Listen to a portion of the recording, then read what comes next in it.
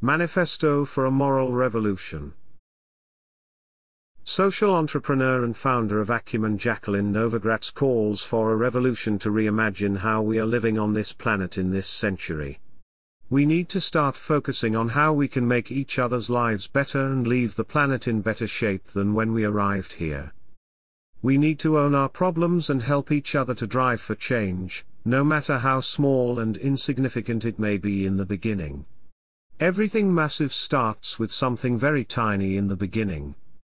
This is the holy grail behind every scaling startup, too.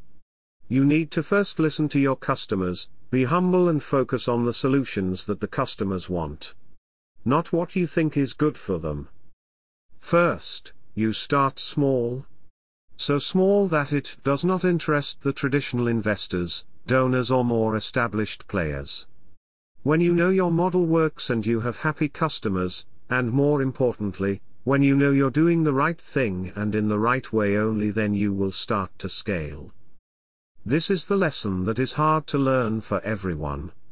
No matter whether it is third sector bleeding heart do-gooders trying to help people in less fortunate situations or countries, or anyone trying to find the strength and resources to start doing things yourself, no matter your circumstances or starting point, and become the leader you have been waiting for.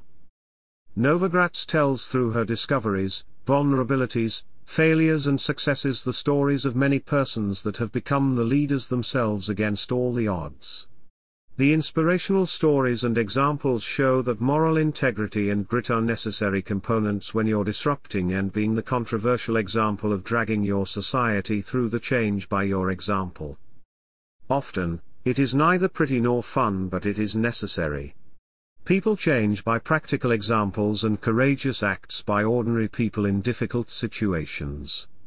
Institutional change is possible, but it takes support, empathy and many trials before success happen in many cases. It is easy to tell others what they should do, but it's much harder to accept that sometimes what is needed is not a better light but a simple fan, no matter how ridiculous it may sound to you at first. Humility requires courage to take the blame or the criticism even though you're doing the right thing. Others are just not yet seeing it that way. The vindication may take years or it may never happen at all. What matters is that you have the right kind of impact and you can make people's lives better with your actions.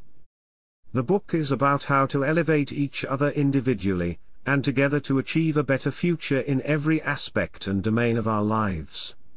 Novogratz calls us for embracing unity, seeing past our differences and appreciating the fact that we are interdependent. What's your impact in this decade?